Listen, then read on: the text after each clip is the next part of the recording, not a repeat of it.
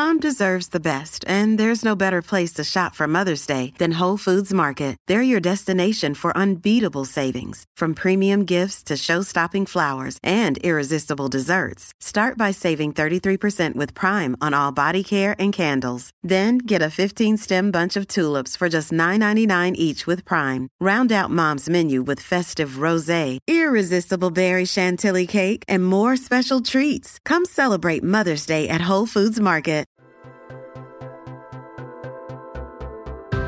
Hello, welcome back to Ask Us Anything, where popular science answers your most outlandish, mind-burning questions, from what the universe is made of to why not everyone can touch their toes.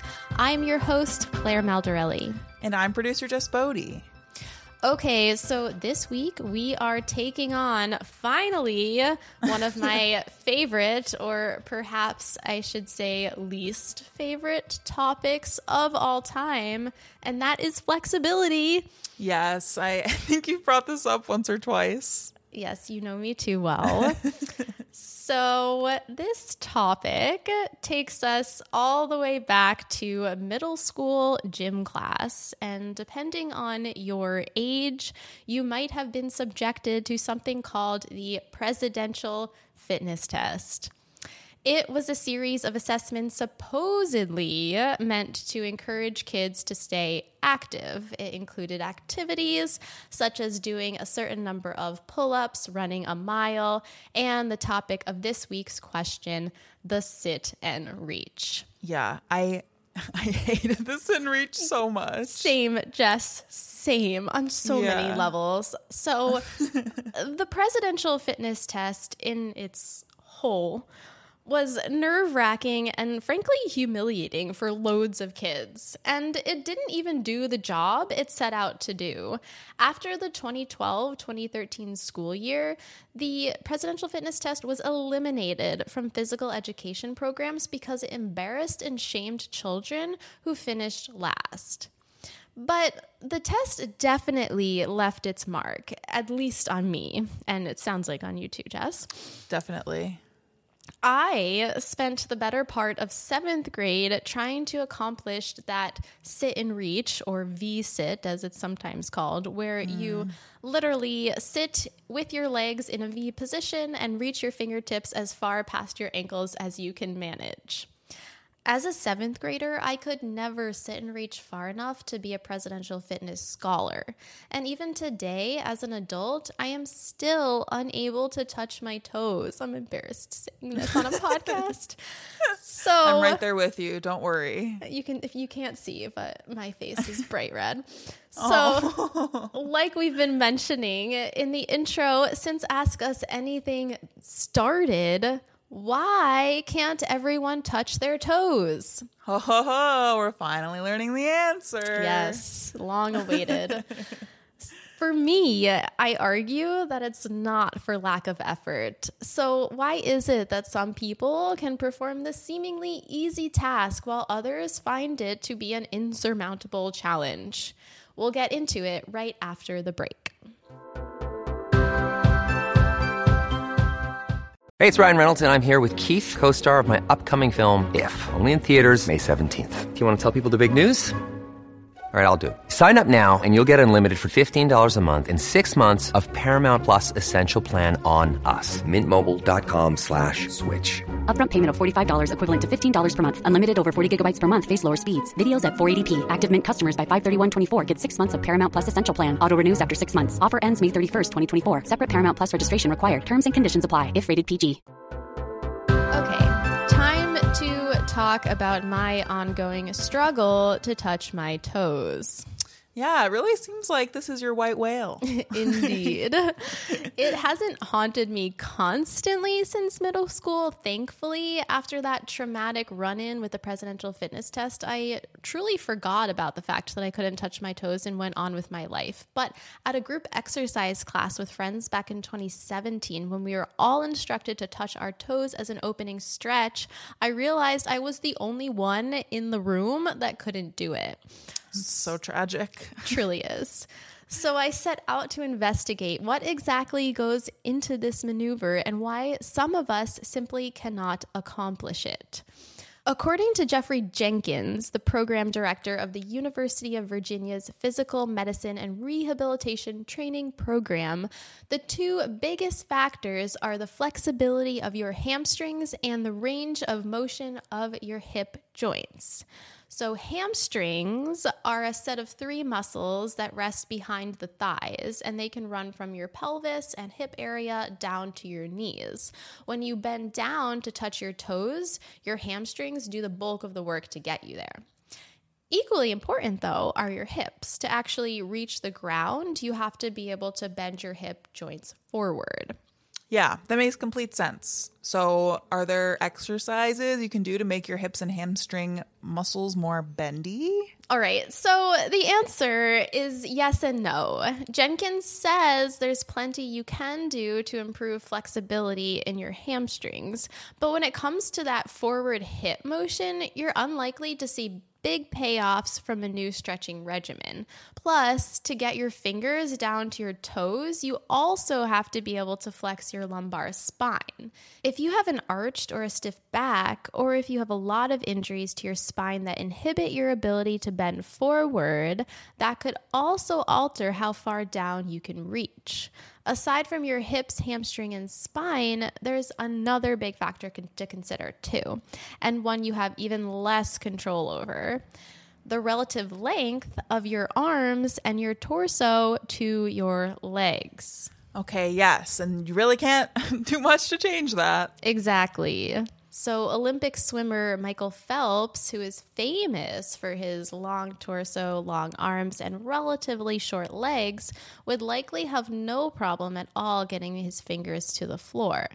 But if someone has longer legs and a relatively short torso or arms, then even if they are incredibly flexible, they still might not be able to touch their toes. Yeah, exactly. I feel like that is part of my problem, and it's truly just unfair.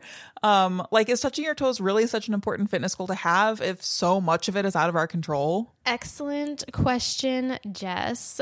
So, Jenkins did tell me that while some people are inherently less likely to succeed at the task than others, it's still a pretty good way to judge how flexible you are. Womp womp. It's not a perfect metric, but it's the best one we've got. That makes sense, but the real question we're all asking is obvious.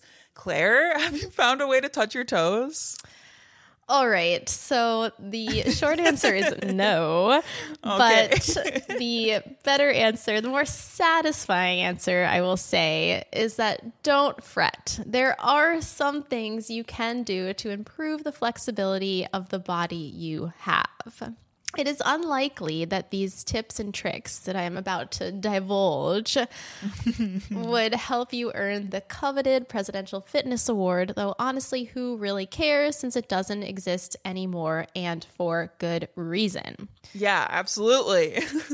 But this advice could help you learn to reach your ankles without inducing excruciating pain, which is where I'm at right now. Whether you want to do so to improve your flexibility or simply to feel less embarrassed during your group exercise classes.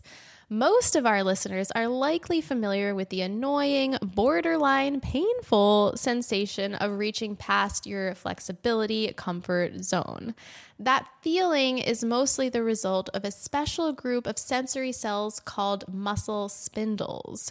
Whenever you stretch a muscle, these cells send out a signal telling your brain to contract your muscles, tighten them, and resist any further stretching.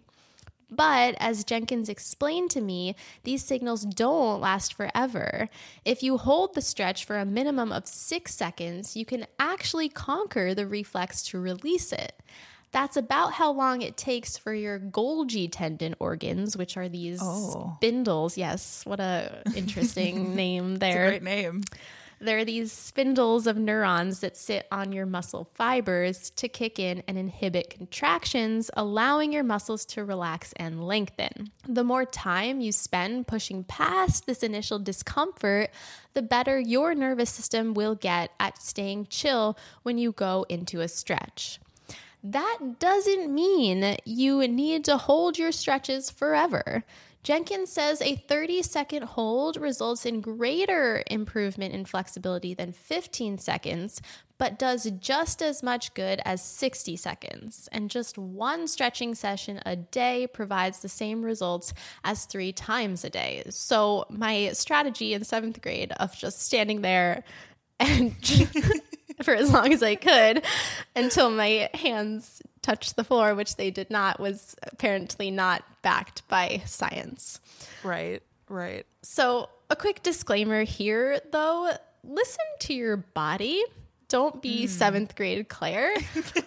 For certain people, the pain that accompanies those crucial 6 seconds is just too severe to endure, and those individuals shouldn't force a stretch. A hyperactive nervous system could be to blame, but you could also quite literally be tearing a muscle. Because pain is so subjective, it can be really hard to differentiate between the two. So if the pain is too much, listen to your body and stop. Yeah, that's always really, really good advice, and something I don't think we hear enough when it comes to like exercise and physical activity. For sure. So we've covered why people might want to touch their toes and why they might not be able to, and how they can learn to do it if their bodies aren't quite built for the task. But I feel like this all raises the question of how important flexibility even is. Like, is it a good indicator of health and fitness? This is the ultimate excellent question, Jess. So generally speaking, being flexible, which by definition is the ability of our muscles and joints to move fairly freely without pain, is a good thing, and it can help prevent injury to a certain extent.